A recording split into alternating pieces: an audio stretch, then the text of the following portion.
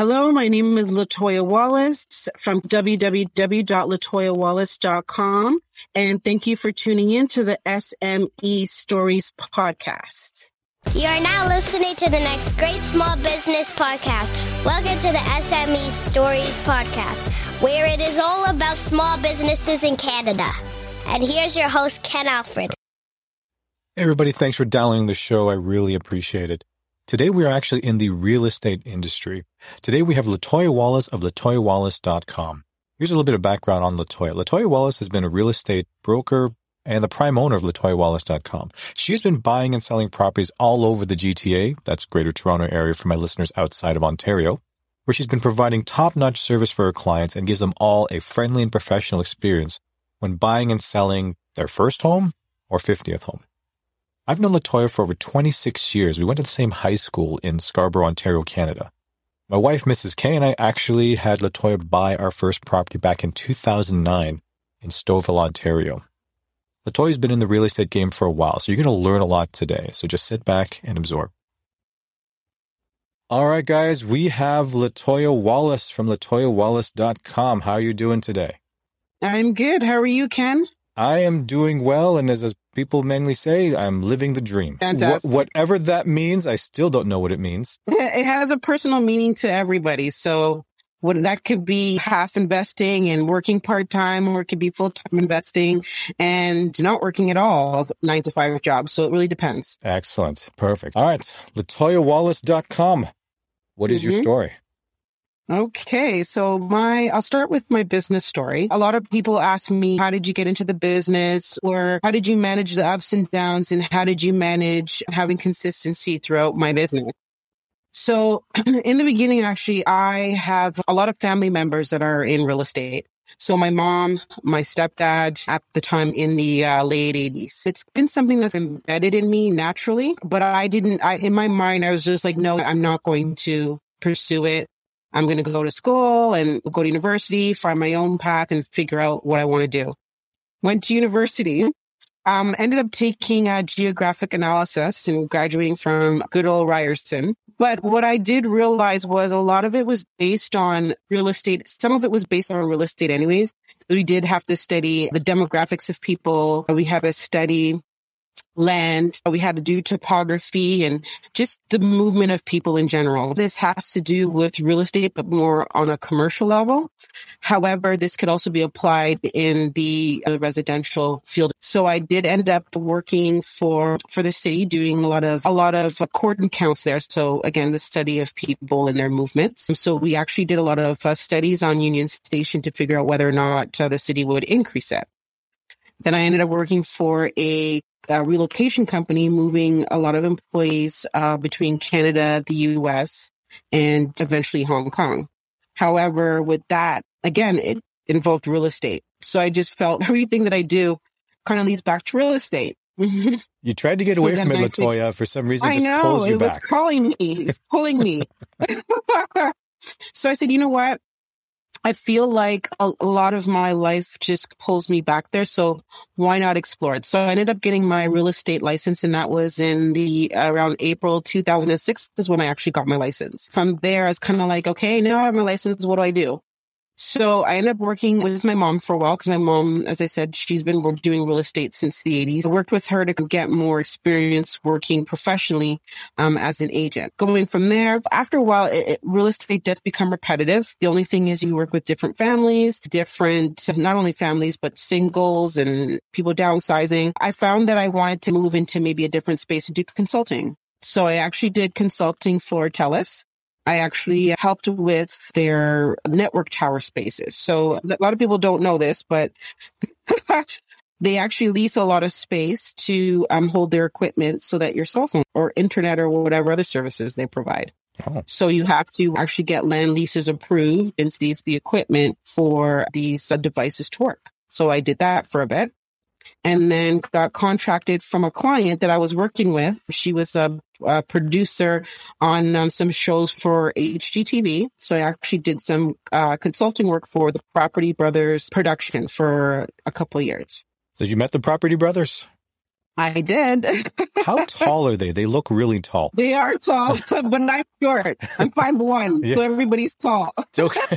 No, you're the same height as Mrs. K, my wife. So she's 5'1" too. Or I think Yeah. she says she's more like 5'1.5", so she wants to round up to 5'2". But I'm like, no, you're 5'1". I don't blame her. Sorry, continue. Yes, and just stuck to real estate. And from there, a lot of my business comes from referrals. So family, friends, we've known each other, Ken, since high school. Since high school, and I wrote this, and I mentioned this in the intro, which you didn't hear, but you actually helped Mrs. K and I buy our first house in Stouffville, Ontario. And I remember that day like I would never forget. So we were in Latoya's car. We're driving. Because we were living in a condo at Yonge and Finch at the time. So we're like, okay, we just got married. We just thought about maybe getting a house. So we thought, we're going to stay maybe within the East End, Scarborough, Markham area. And then Latoya's like, I got this place. It's in Stouffville. I'm like, where is Stouffville?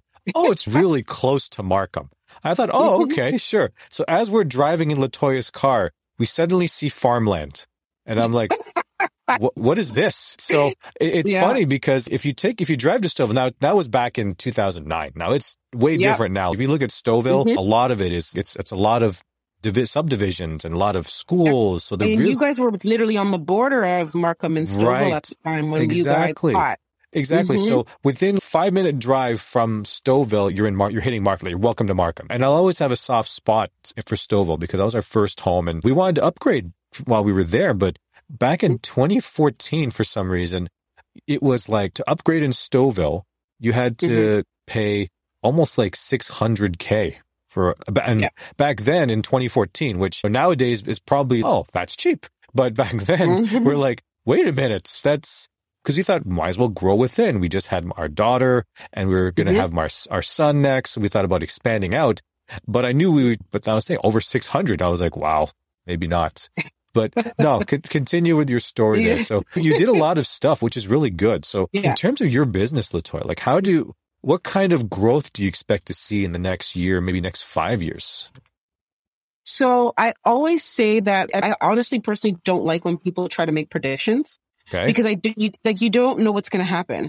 Who knew that COVID was going to happen? Exactly. Who knows who knows if we get a new government and the new government decides that they're going to put a bunch of rules in place that are going to inhibit some people from buying. So I can't predict that far because I have no idea. And I always tell people, just tell the truth. You really don't have an idea. In terms of how would you run how you currently run your business, is there anything you're expecting for your own business that you hope to obviously make it grow a little bit, even if the market can be a little bit swashy? Would you go back to consulting? Would you do maybe a different investment type that may not be as fluctuating as much as, let's say, residential real estate? So it's like one of those kind of things. So one of the things that I love about real estate is that there's so many facets to it. So when I say so many facets, and I encourage anybody in real estate or that has real estate, keep what you have. Like you just keep what you have. If you can take the equity out and buy something new or buy that big family home that you want and you can do it, I encourage anybody to do it. That's what I've done so that I don't have to necessarily rely on the economy. So for me, in my personal portfolio, like my house right now, like I have a basement apartment. So I rent out my basement apartment. So in my mind, I know that my expenses are cut in half. I don't have to ever worry about it because cut in half based on making sure that I don't have any expenses. So I don't have to worry about that. And I also have my own personal real estate investments. So for me, I've always looked for properties that had great cash flow. I know some people are like, hey, you buy an expensive property and you may break even. Some people are okay with breaking even. Or some people are even okay with the fact that the property brings in a negative cash flow. However, the asset will grow later on. So again, I don't knock any method. It just depends on what method you decide to use. But for me, it's always cash flowing properties. So I can tell you a story about the fact that I actually owned a 5-bedroom rooming house in Lindsay. So after I bought my house, I bought a 5-bedroom rooming house and I was managing it on my own. And that was bringing in, so at first it was bringing in about $500 cash flow. Because at that time I had bought it for $170,000. Wow. And it was zoned commercial residential. So for me, it's like, oh, this is great. And it's already set up. But the only thing is the rents were low. And I knew I could increase the rents. And I've seen some things in there that I can do to improve the property in order to increase the value of the property and increase the rents. So what I did was when I took ownership, I did file my paperwork to do rent increases on all the tenants. Some of them liked it, or some of them were okay with it, and some of them hated it. So the ones that hated it, for me, I was completely fine with it because I knew that I could get more rents than the rent increase that I had imposed on them. So what I did was when they moved out, the rents, I fixed up the room, then got it rented, and I was making $1,000. So now I'm making $1,000 cash flow from an investment. I have a basement apartment, and then on top of the basement apartment, I also had no bills. So for me, if we had a recession or economic turmoil or whatever, I never had to worry. So that's how I encourage people to ride out waves, whether or not you have employment, just to make sure you keep your expenses low and you just make sure you buy investments. So currently, I buy in the US now. So I buy in the States. Yeah. So I buy in the States because I know for myself that based on equity that you can pull out, you can buy those things cash, and you cash flow way more than what I would buying a property out here. For now, you can't even buy property for $170,000, $200,000 anymore. Like even if you go all the way to Windsor, like you're paying $300,000-$400,000 for a house now. And you have to take into consideration, because it's a little further from Toronto, you got to pay the property manager and you got to do all these other things. Yeah, even in Oshawa too, because I know that's one of the areas that's on your site, that one of the air coverage areas is Oshawa too, because that's always, we'll buy a place in Oshawa. And you're like, oh, wow, they're not, some of the places aren't cheap there either. So they used to be. How do you deal with this, because I'm sure we have some people that maybe wanted to get into real estate investment, and the idea, and they may be more hands-on. They'd be like, okay, I want to find a property that I want to either manage myself or have a property manager I can really, see, and we can see the property. How do you transition that to, because you said you touch the States. So for a Canadian that potentially wants to do that, but they're a little bit uneasy because they're like, okay, I can't just easily go to the States to check the property, even if I have a property manager, but who in the US should I trust to manage this property for me? So how would you alleviate their concerns on that? So for me, I actually bought mine before the pandemic started. So just before the pandemic started, I had already did my due diligence, and I went over there and I checked the community. I did my research. I did my research on the players that I would have on my team. So I did a lot of research because I know that there can be a whole different thing going on if you haven't seen the area, you're not familiar with anything. There's some investors that will buy sight unseen. Great for them, but I need to know where I'm buying. That's my comfort level. So if I don't know the city that I'm going to buy in, or the space or the county or town that I'm buying in, I don't feel comfortable. So I already did my due diligence before the lockdown happened. And I do have a property manager that I do trust, and he communicates with me all the time. And for me, because the property's paid off cash and I have a triplex, for me, to be quite honest, the expenses, the only thing that I'm paying for is property taxes, because all of the units are separately metered. Right. So I only pay property taxes. So for me, even if there's not one tenant, if there's only two tenants in there or one, I can still cover my expenses. All right. So basically, for those who are not listening, so in order to do what Latoya does, you need to build a time machine to go back before COVID so you can go to the States to actually check the properties then.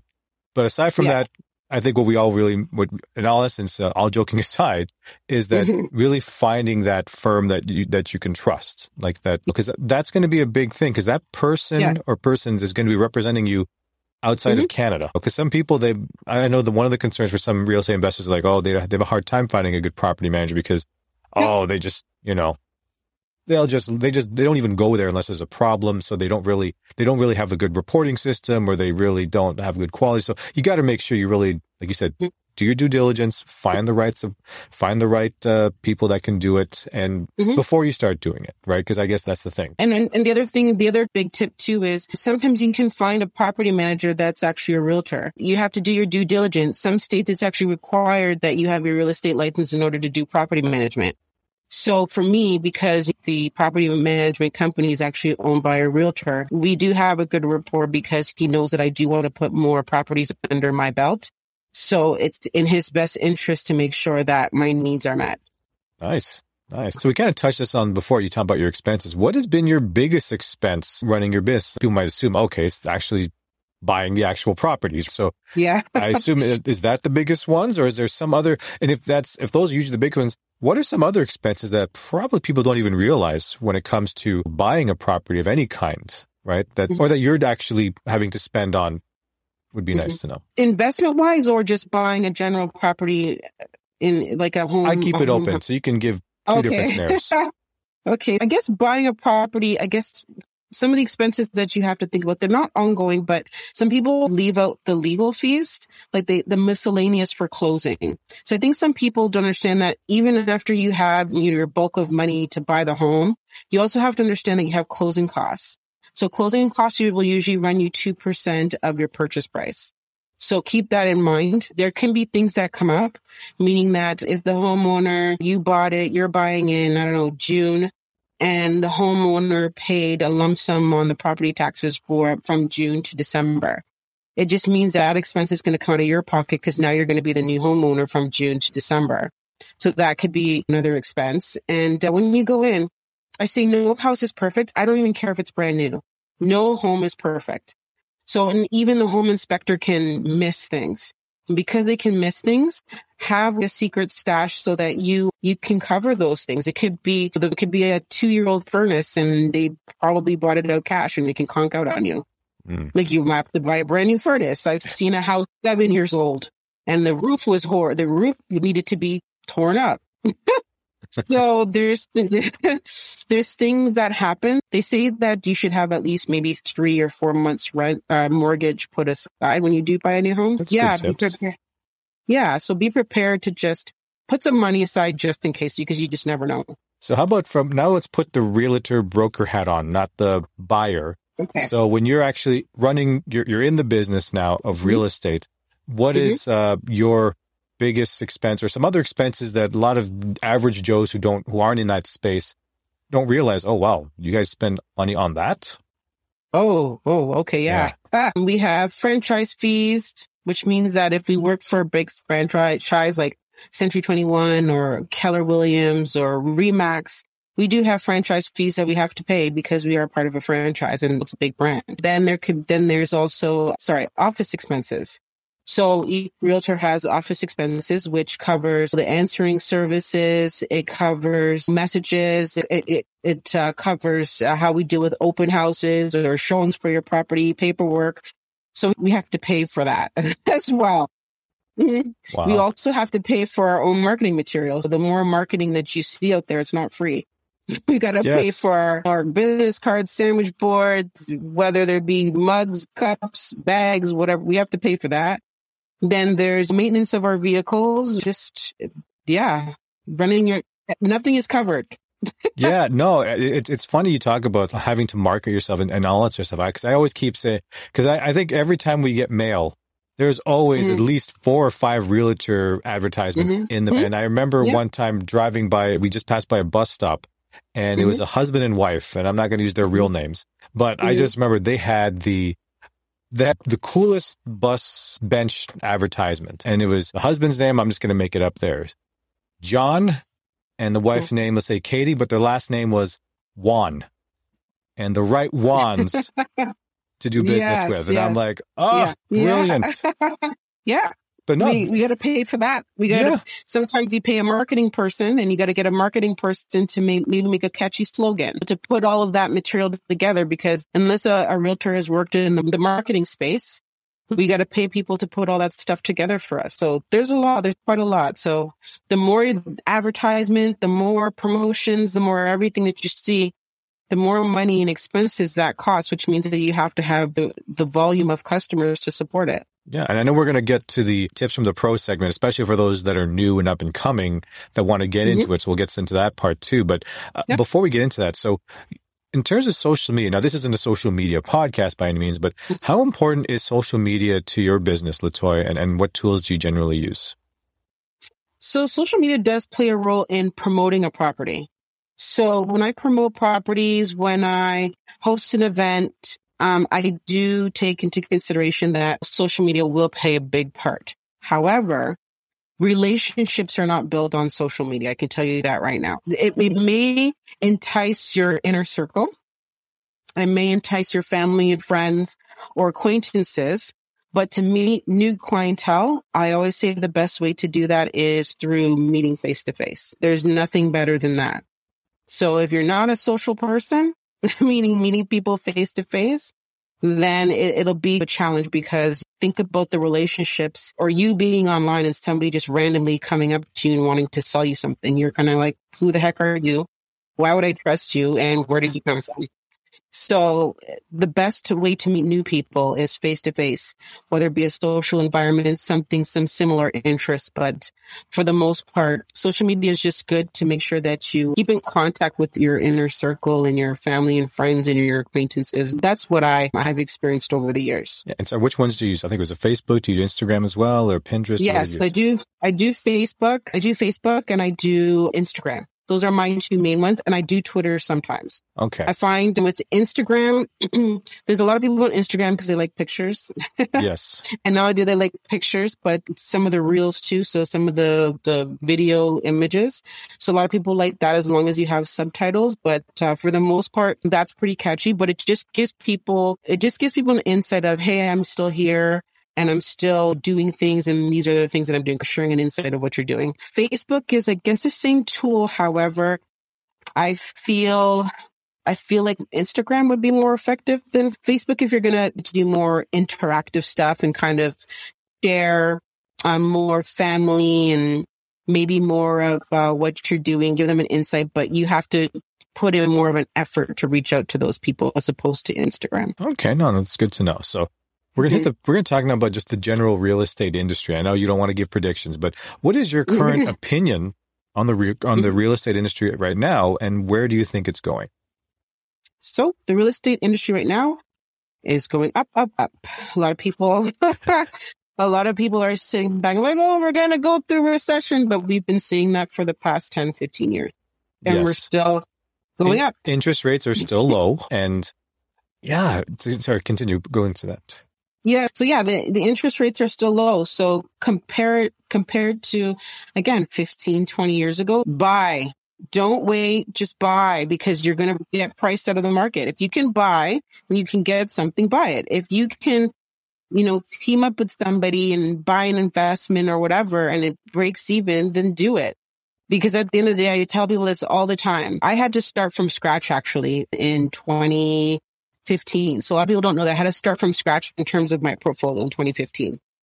So for me, when I had to start from scratch, I took a year to just work and figure out, okay, what is my next move and how am I going to do it?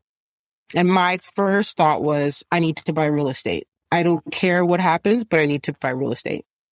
And that was the best decision that I ever made, because one of the things that I think about, I'm like, wow, would I buy my house again in today's market?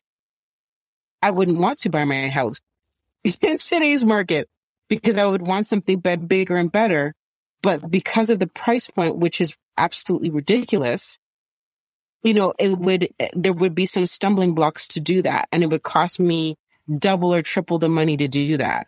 Yeah, and that's a good point. Because right now, like, we're based out of Ajax right now. And some people said, oh, Ken, you can sell your house. You could probably sell your house for, let's say, $1 million. I'm just throwing that number out there.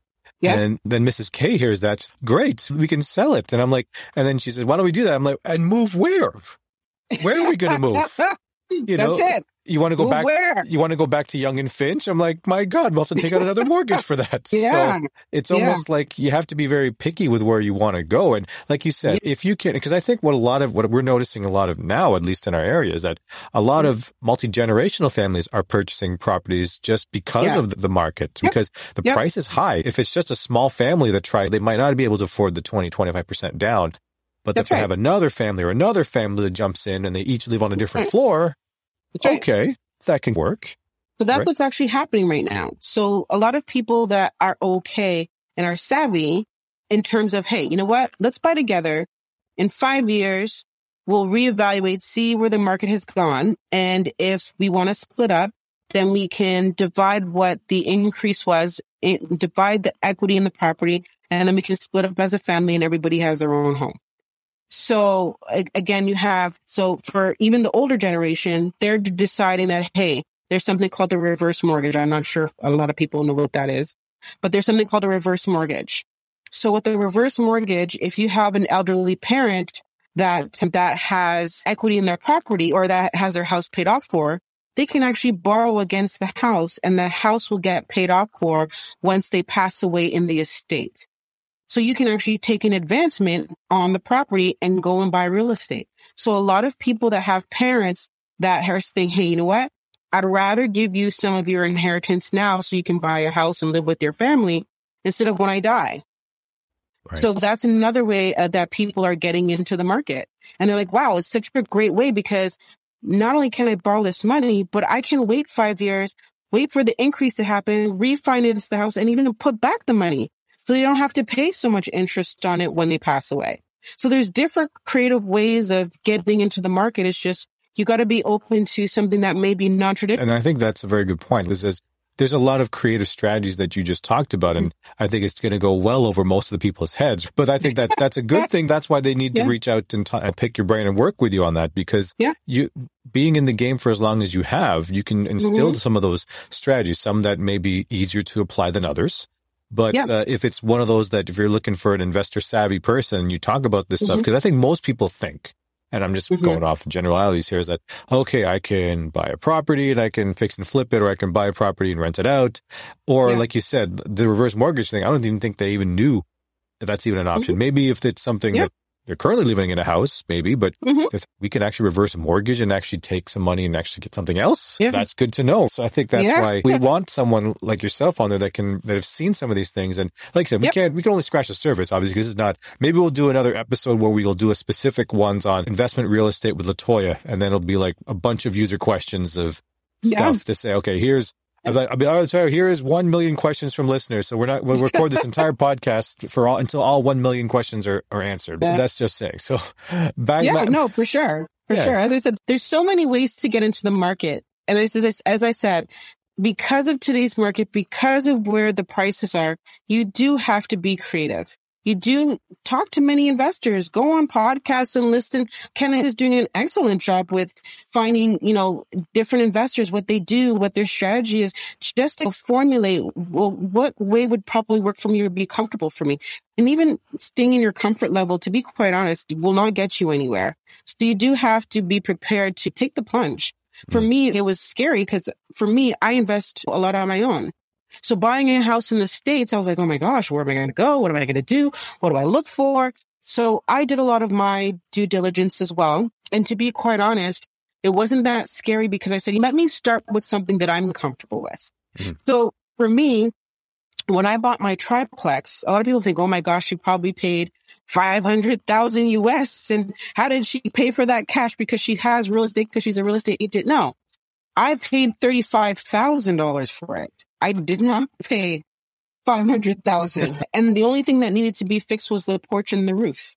And because I knew the cash flow in the property was making me $1,000 in my pocket, I knew that in about a year and a half, I can pay for the roof because it won't come out of my pocket. Right. I can pay for the roof. And I did pay for the roof actually cash without using any of my money. The porch I also fixed, and I never used any of my money to do it.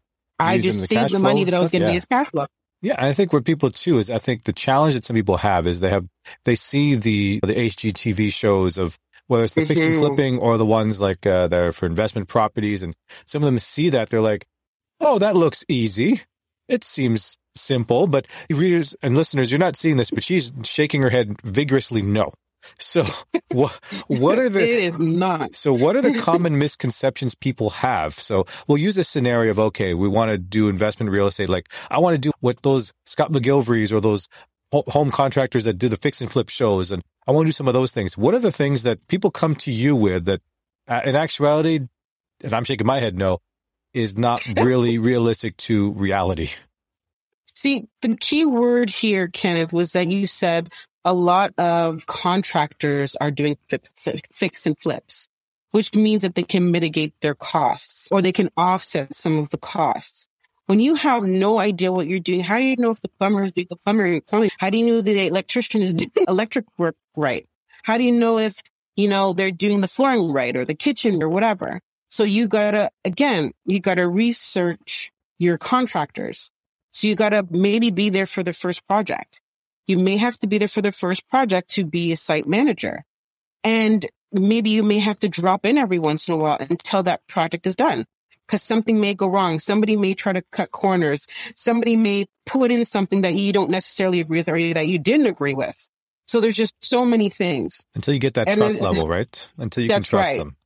That's right. That's right. Or you have somebody that can pop in every once in a while to check in on the project until, as you said, until you build that trust level. But again, that trust level comes in when you do many deals with them. So is that going to be your first deal, second deal, third deal? How long is that going to take? You may have to swap out some contractors. But from a distance, how are you going to know that you need to do that? Yeah, that's a good point.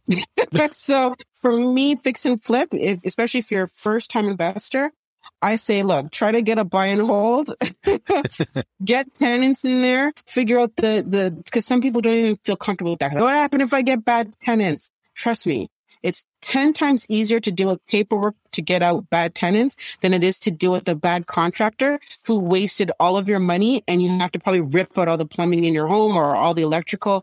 That's a nightmare too. So let me ask you this question then. So how do you deal with, and I guess I'm speaking from the investor's perspective that may look about this, then they hear about the horror story of the bad or the professional tenants. And I know in Ontario, I know a lot of it is leans towards the tenants side. Yeah. So because I think but maybe sometimes media doesn't really do a good job is they only show like the really bad landlords that are, they're letting their tenants live in pest-filled stuff, holes and stuff.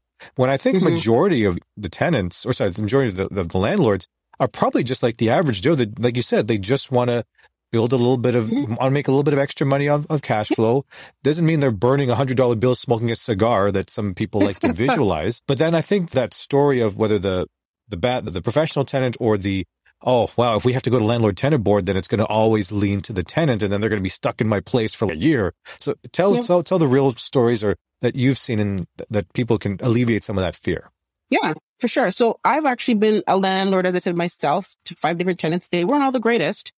But what I found that worked for me and even some of my clients actually none of my clients have really had difficult tenants, but the thing is I know how to deal with them. For me, what I've always done is like, I'll screen them, meet them. Don't be afraid to meet your future tenants because they're going to be living in your home. So don't be afraid to do that. In terms of your contracts, just again, if you're skeptical or you're not sure, you can do month-to-month contracts. You can do bi-weekly contracts.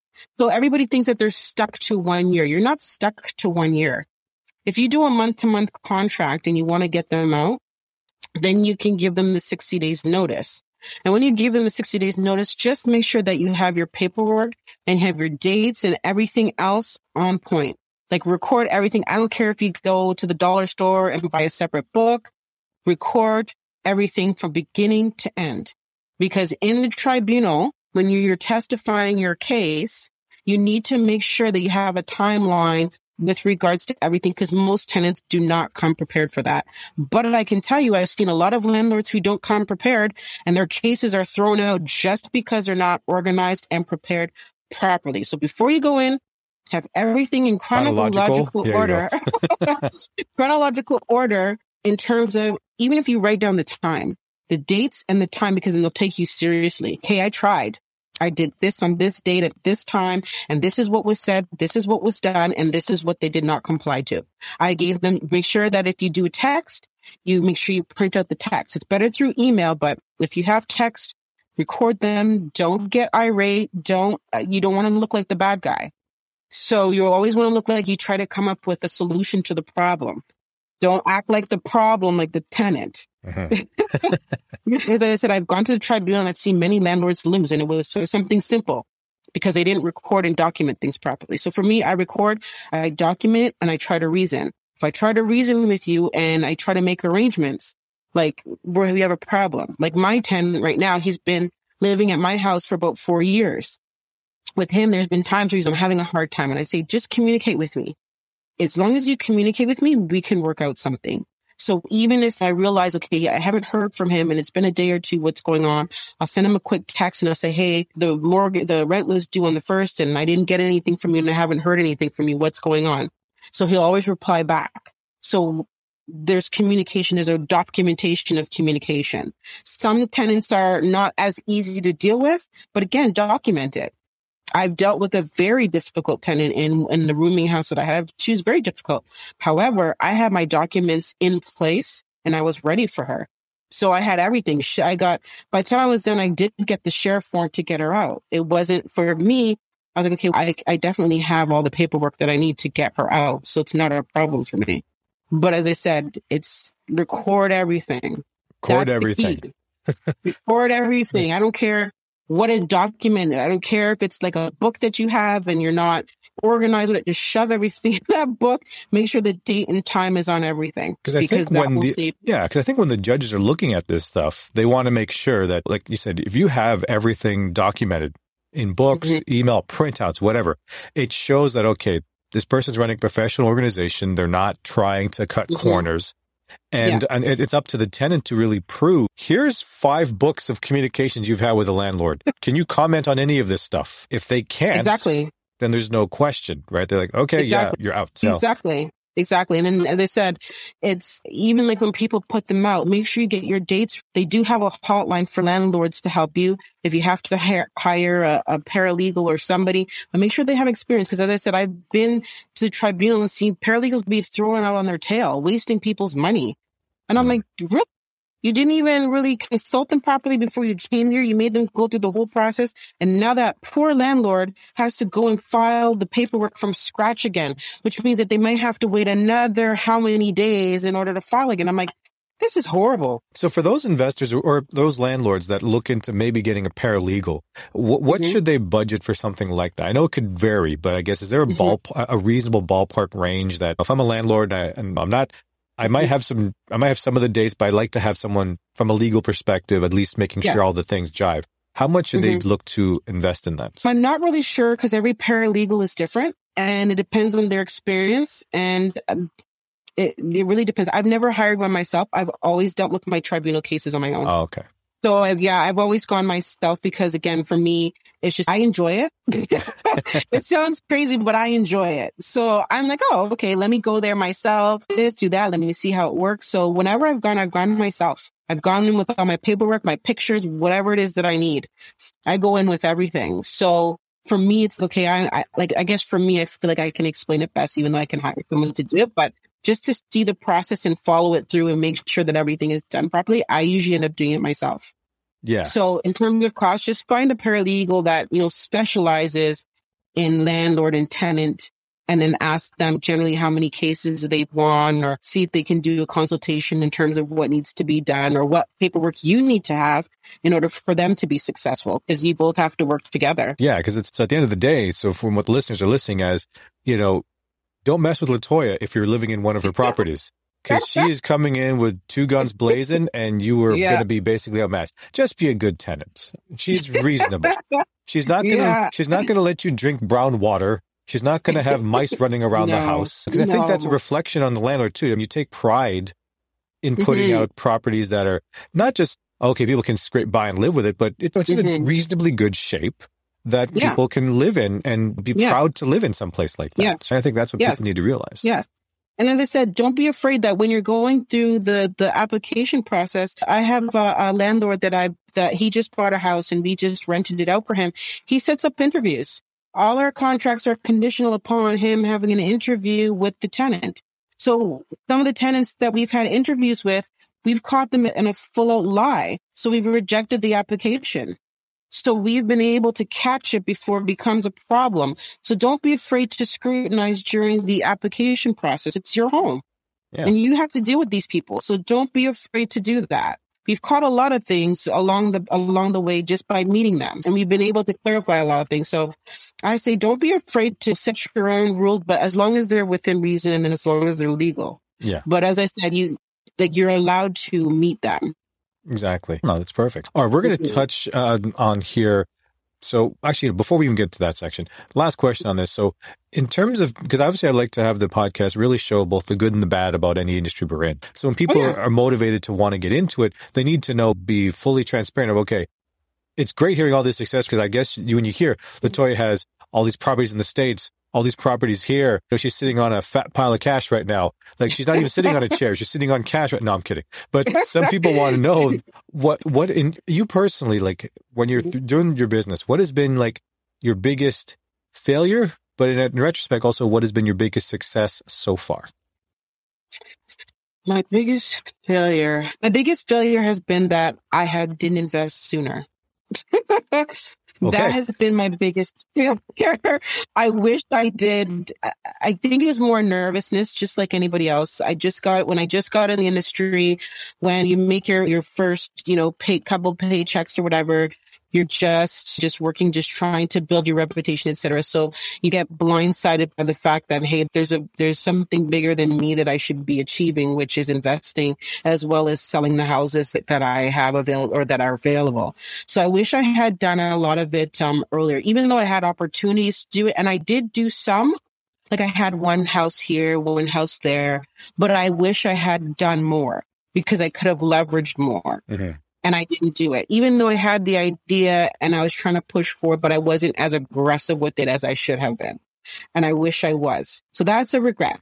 The success is that you can't live in the past and you got to continue moving forward and seeing all of the opportunities that are ahead of you, even though they seem like roadblocks to other people. They are not roadblocks for me because I always say, you know what, there's another way and there's always a rainbow at the end of that bridge. Excellent. Excellent. All right. So this is now tips from the pro. Now, this is just a general thing. So these are people now we're talking about new real estate agents or people that are just, they would like to get into real estate, whether it's from buying and selling or maybe just like you said, an investment side. So what should I do? Let's say we'll start from the realtor side here. Should I diversify my service offering? Should I focus just on buying or just on selling or just on a particular type, whether it's residential, commercial, industrial investment, or should I be able to do both? What's your opinion? My opinion is have a focus because you're not going to know everything. And the people are coming to you for advice about something. So if you're going to focus on first-time home buyers, then focus on first-time home buyers. If you're going to focus on investors because you are an investor yourself, then focus on investors. But I think that you should have a niche and everything else will come after. But I don't believe that you should be scattered. Yeah, stretched out too thin where you're not be able to give the amount of effort. That's right. Excellent. That's right. So now I say, okay, I want to be an investor or let's say I want to be an agent or whatever.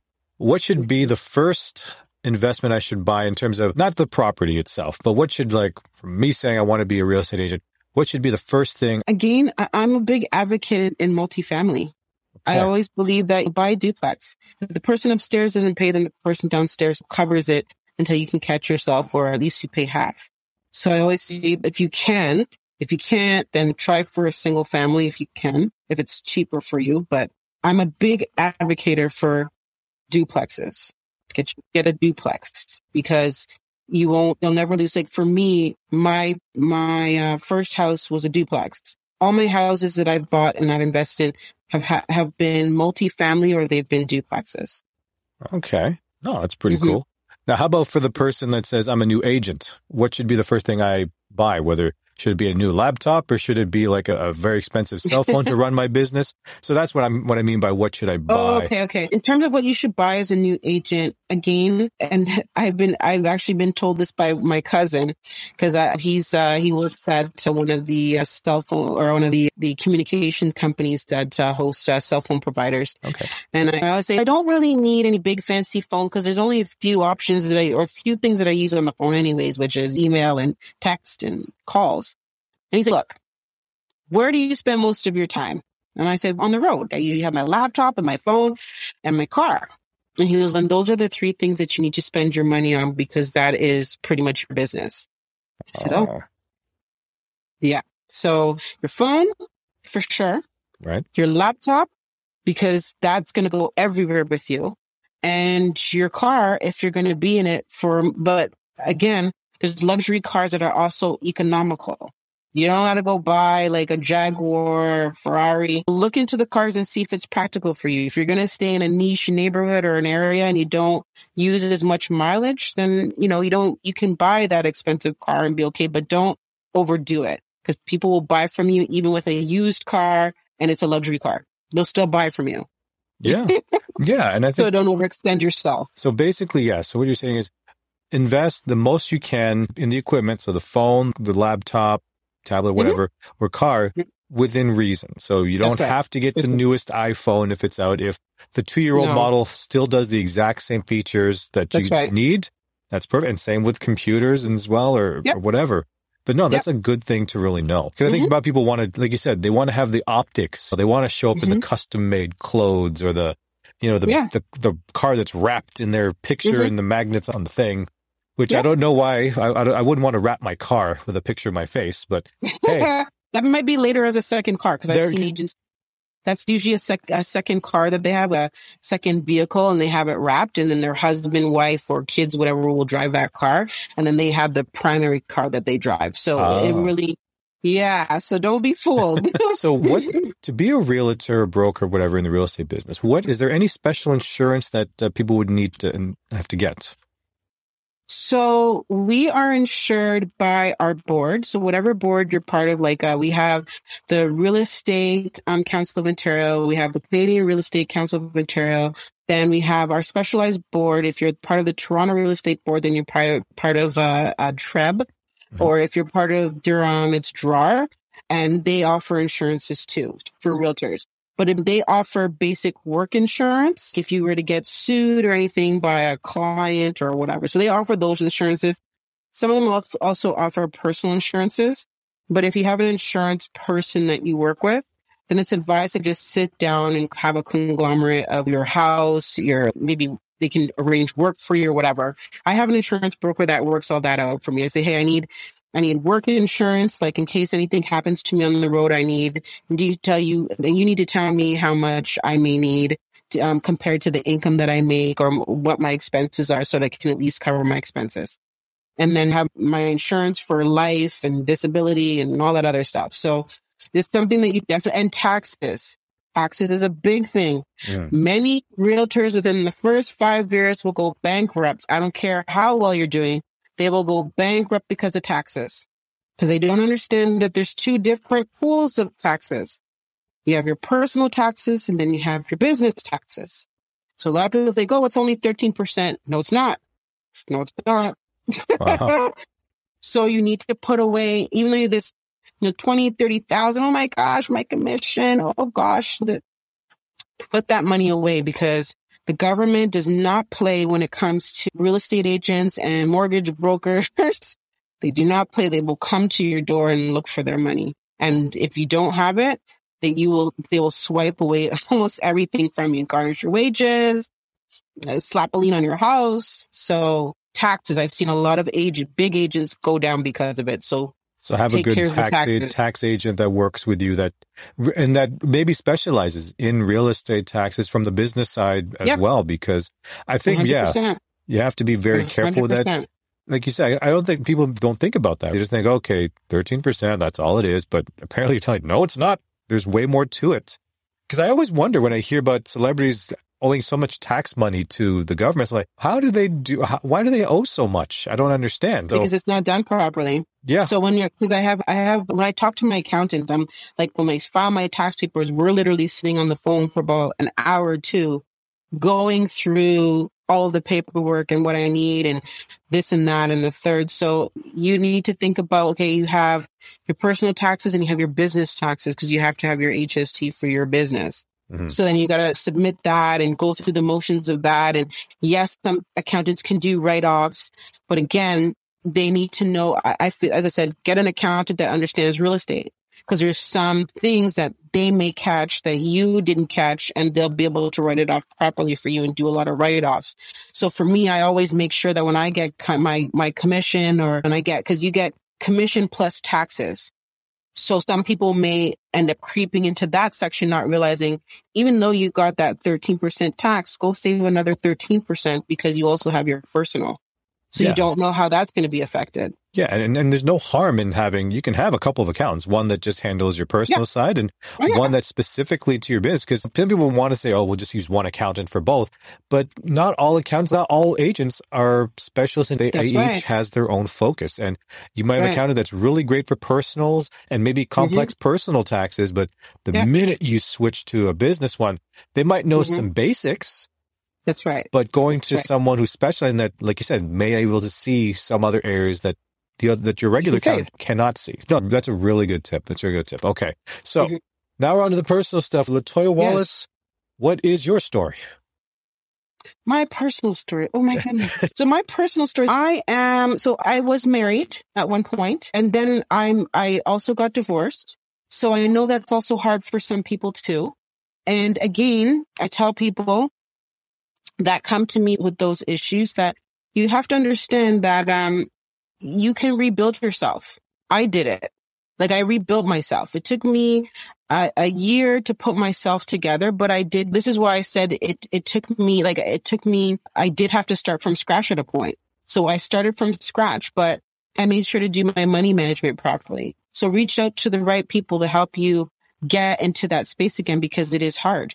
And you don't want to end up in a situation where you're grieving for 5-10 years and then you turn around and realize you have nothing, because I've seen clients do that. From there, just family. I try to create that balance when it comes to family. And that's why I say investments are important, because then you want to make sure that you balance your family and work life. So I do make a conscious effort to make sure that I balance family and work life. So my family is important to me. That's actually one of my reasons why I do investments. I don't do it because I'm just like, oh, I just want to talk about my investments. No. Yeah, just to brag that I have this many units under management. No. I'm sure there are some people that do that. They want to have the bigger the number, the better. But I think a lot of people, it's just like you said, it's that time aspect of how to actually have money coming in without having to work 7 different jobs. Because I think the old school mentality is, okay, if I want money, I have to get a job. Another job. And you can only do so much with that. So if you can find different investments or businesses that don't require as much, once it's running smoothly, of course. That's right. Then that's a great thing. Yeah. So I always say, to people when they're like, oh, I want to invest. And I'm like, what's your number? Is it 5, 10? Are you going to base it on the cash flow that you make? Would $5,000, $10,000 a month in cash flow after expenses be okay for you? Like, to just maybe take it easy. And if you do want to take a week, 2 weeks off from work or whatever, will that be okay for you and your family? Will you be okay if you get let go from your job or you don't feel like working for it? Will that be okay for you? So I always look at it from that perspective. If I'm not working for a year or two, am I okay? So I always say there's many agents in this industry where they can't even take a few months off. They shouldn't take a few months off because they're broke as a joke and they're living off of credit.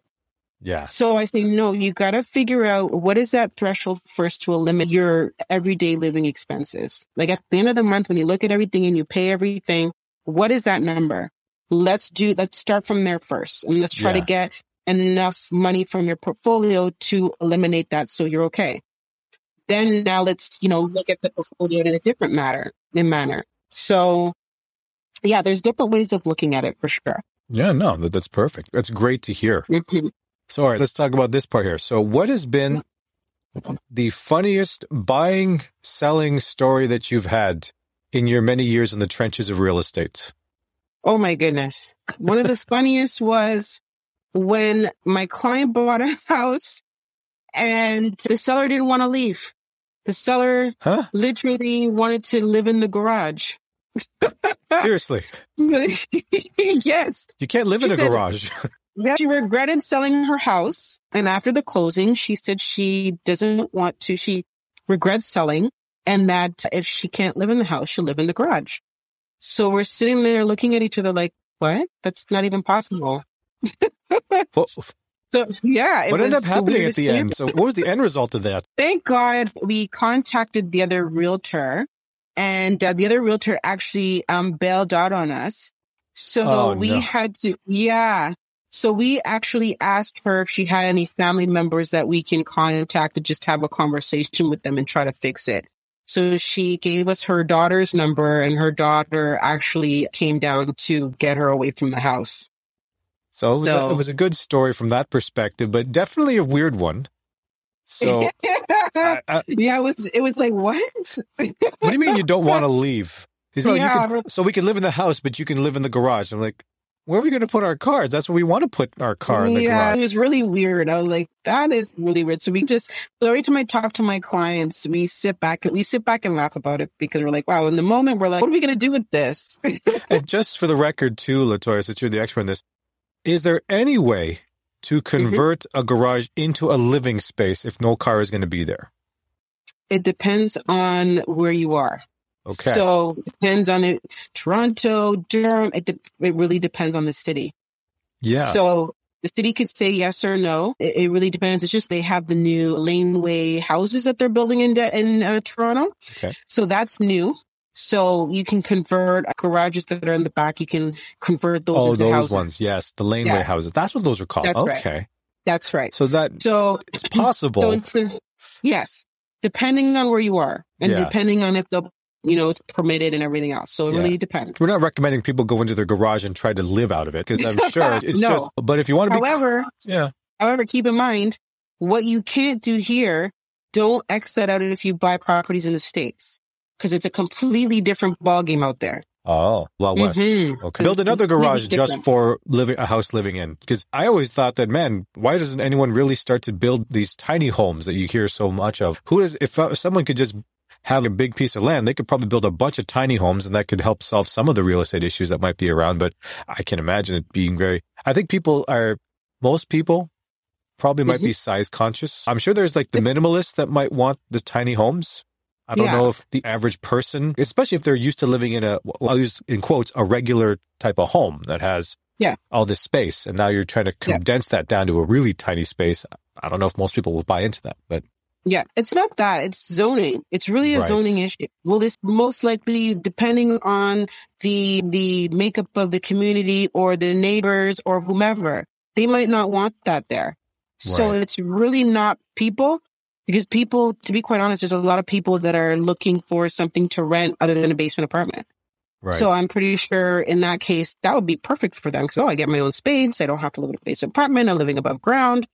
But it's really the collective of the city, the people, and it's just everybody, how much it's going to cost and everything else. So it's really a collective of everything. It's not just people may not want to live in it. We're going through a housing crisis right now. Rents are through the roof. Die for something like that where they can have their own space. But it's really some people just, as I say, NIMBY. They don't want it in their backyard. Yeah, I think that's the challenge, right? So you can have a lot of open land. But like you said, do you want to bring that in? Because obviously tiny homes are actually not a bad idea. Mrs. K tried to sell me on a tiny home. When we downsize, when the kids move out, we should just get a tiny home. I'm like, okay, then we'll get 2 tiny homes. One for me, one for you, right? So we'll hang out in yours, but I sleep in mine. So or something to that effect. Like maybe I'll have an office in my tiny home, a gym in my tiny home, and we'll have the dining living space in your tiny home. I don't know if that works. That's right. There you go. And I'll just make this one last story. I know we're already past an hour. I'm surprised how fast this has flown by. But the funniest story that I had was when we bought our house in Ajax, where we went in to do an inspection. We already purchased it and it was great. And the family that we bought it from, I believe there was like a husband and wife, like a grandparent and 3 kids in their 20s. So it's actually a pretty nice size home. And I remember I was taking Mrs. K, my mom, and we all visited this house, and our agent had set the times to say, okay, we're going to be coming in. So we were coming in on a Saturday morning, and we said, is that going to be okay? And the seller was saying, sure, absolutely, it's okay. So anyways, we go into the house. The people are still in the house, which we did not know. So we went into the house, and we were there. We had our tape measures. We were going to try to measure to make sure we can fit all our couches and all that stuff. And we went up to the room, which is now my daughter's room. There was literally someone sleeping in the bed. Now, you can see this figure wiggling around. They're sleeping. So I'm not really too sure why, but it was very uncomfortable where the mother was telling us, yeah, go ahead. And I looked at the mother. I said, no, we're not going in the bed when there's someone still sleeping. And this is 10 o'clock in the afternoon. This is not, it was like 8 a.m. or whatever. Yeah. So in essence, we showed up to this inspection for our house. Where the homeowners were still in the house. And Yes. we went into the room, which is now my daughter's room. But we went up there was still someone sleeping in the bed. And the mother was saying, yeah, by all means go in. I'm like, no, we're not going to go in. And then I go into the master bedroom, and then I guess the grandfather was sleeping there. We happened to walk in. He sits up. He has no shirt on, and his dog is on his bed. And we were there to measure this, and their wife, yeah, you can go in and look around. I'm like, I'm not going into the room with this gentleman with no shirt on. Yeah. And downstairs, my wife and my mom were there, and they inspected the basement. One of the kids was walking down with a towel around his waist to go and shower in the basement washroom. We're still inspecting it. And we're like, no. So we left. Yeah. And this is the first time I heard my mom and Mrs. K both yell at the top of their lungs while we're driving back to our old place. And I'm like, wow, that's a new one. But, it's quite an experience. Now it's time for the rapid fire round. So, all right, Latoya, we talked a lot of business. We talked a lot of interesting stories. So let's add some more lighthearted stuff. So, Latoya, what would the 15-year-old you imagine you'd be doing right now? I thought at 15, I'd probably be a lawyer.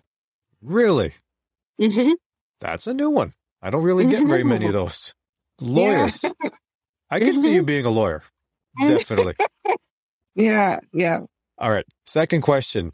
And have you ever eaten a whole blank something by yourself? So original question was like a tube of Pringles. But I'm like, well, some people don't eat Pringles. So have you ever eaten a whole something by yourself? Pizza. How big? Pizza. Yeah. Cheese pizza. Cheese pizza. Stuffed crust or no stuffed crust? No stuffed crust. Oh, yeah. In my 20s, I used to do that, especially when it came to Good Friday, and we weren't allowed to eat meat. I would order a medium cheese lover's pizza with a stuffed crust. And I just had one not too long ago. My heart hurts, so I don't think I'm probably going to be doing that very often. But no, good to know. Pizza. Yes. Medium or large? Medium. I couldn't do a large. The large, I would have to be really hungry to do a large. I'll have to intermittently fast in order to do a large. So maybe that would be the case. All right. Latoya, what are your guilty pleasures? Aside from eating a pizza by yourself, what is... I love sweets. I love chocolates and candies. Yeah, like I have a sweet tooth. So... So that's my thing. Like people are like, oh, like why do you have that 4-piece chocolate bar in your? And I'm like, oh, sorry, it's just to give me energy. I like the sugar. Well, I wish I had a sweet tooth. And like I was telling my last guest here, we were talking about nutrition, and some people have like a salt tooth, a sweet tooth. Some people have like a wine tooth. Mine is a fast food tooth. Really? I wish it was something that I was just a salt tooth. I could just eat a bag of chips and I'll be good. No, if I'm going to eat, mine's a fast food, whether it's a Burger King, McDonald's, Wendy's, Harvey's, you name it. That is my thing where so if I didn't have at least my fast food fix at least once a week, I would go a bit crazy because my wife, Mrs. K, and I, we were on intermittent fasting for a while, and we still are, maybe not for the holidays. But what made it work for me is that we didn't want to go full-blown keto, which is okay for those who can.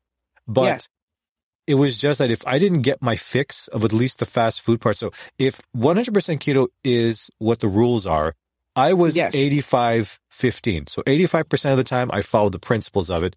That 15, I did not. But Latoya, I'm telling you, man, that 15% though, woof, awesome. And I think that's why I'm able to continue it. Because of that, because if you repress everything, when it comes out, it's not going to be pretty. You will binge like you will not believe. But and I find I do that. I end up doing that. So I'm like, okay, no, I'm not going to have a little bit. No. You have to. I just need to eat, and then I'm okay. I'm like, okay, you know what? I've had my fix. I'm okay, and then I can keep going. Yeah, because the really bad thing that happened to me back when we were early 20s was that we didn't have a lot of money, so I didn't really eat a lot of bad food. So I think for going on 6 months, I had no fast food at all. And I think one time, Ms. K and I were out. We were living together, and we just went out for something. I can't remember what it was, but we ended up having to get some fast food. The minute it touched my mouth, Latoya, for the next 3 days, breakfast, lunch, and dinner, Oh my Yes. God, I was binging on like you would not believe. And I'm surprised my heart didn't explode back then. So that's why now I try to, as long as you get that satiated thing for like once a week, Yeah. Then I'm you're good. okay. But yeah, Okay. sorry, back to you. Yeah. I know this is supposed to be rapid fire. We talked about your question. No worries. Describe your sense of humor in one word. Very serious, but I know people don't know that you probably are really funny. But I'm kind of curious to hear this myself. Sarcasm. Sarcasm. Mm-hmm. Excellent. Because I don't know, like I mentioned people in the intro that Latoya and I went to the same high school together Mm-hmm. so we've been knowing each other for, my God, I think 26 years. I'm like, Oh my gosh, you just aged us. oh geez, we've known each other for the past 6 years when we finished high school 6 years ago. It's okay. Sarcasm, that's okay. All right, Yeah, last question here, rapid fire here. What is your theme song and why? So if you're walking down the street and that song hits, when people hear it, they know Latoya is coming. And maybe not the tenants who walk into your property when they see you come into their property, but what is that song? That's a good question. Well, I don't know. I've never really thought about it. My like high energy, pumped up music. It gets me like pumped and to get into the day.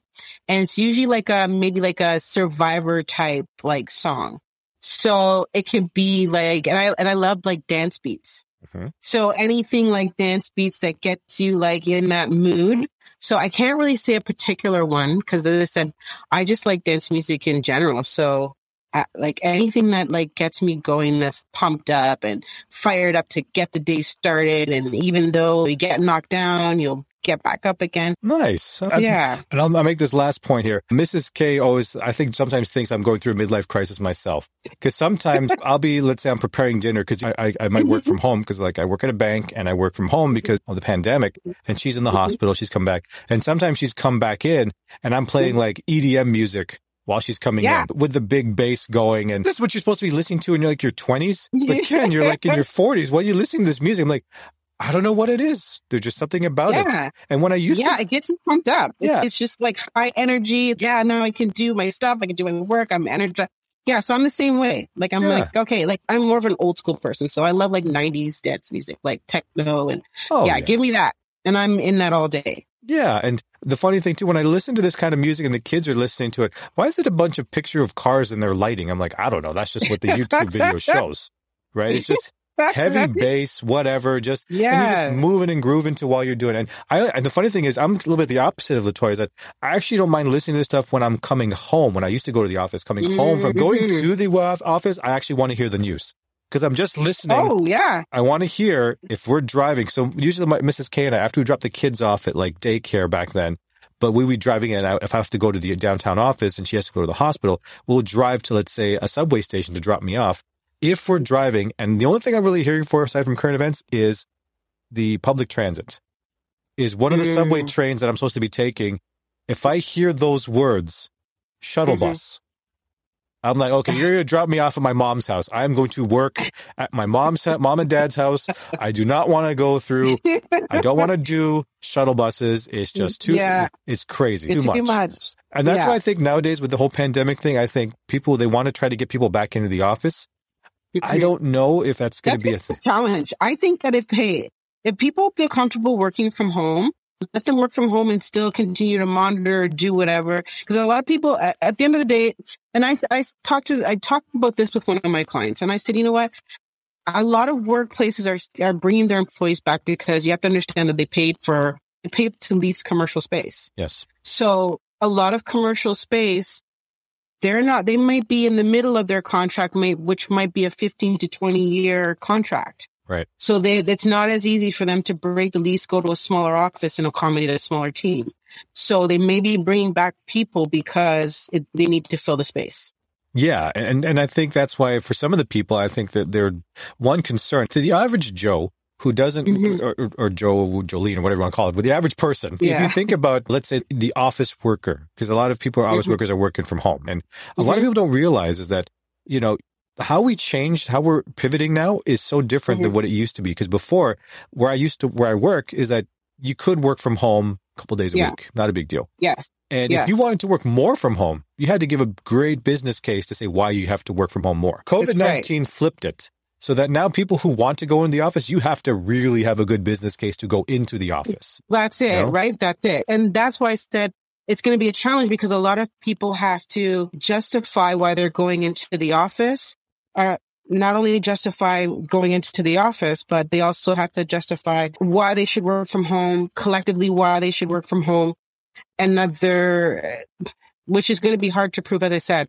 With the long leases, I don't see it happening. Yeah. And I've heard of some... I really don't. And I've heard of some banks even trying to, or some people saying that they're going to try to retrofit the offices to turn them into residential, or because I guess there's a condo shortage in Toronto. I don't know how that's actually going to work. Just thinking what a corporate building looks like, I'm like, yeah, you could, but I don't know if that's even doable. Yeah. Yeah. Again, even like downtown Toronto, I'm thinking with a lot of those buildings, like some of the companies during the pandemic that may had a chance to renew their leases, some of them have moved. Mm-hmm. So they've moved to get either cheaper rents or they've moved out of the city. So again, there's a lot of change that's happening. So I'm fascinated to see within the next maybe 3 to 4 years to see what's going to happen. Because I said, like, some of the companies have to live out their leases or else it's going to cost them big money to break those contracts. So it'll be very interesting to see. Wow. So honestly, Latoya, I just want to say on record, this has been the longest podcast interview I've ever done, which is really good. Congratulations on that.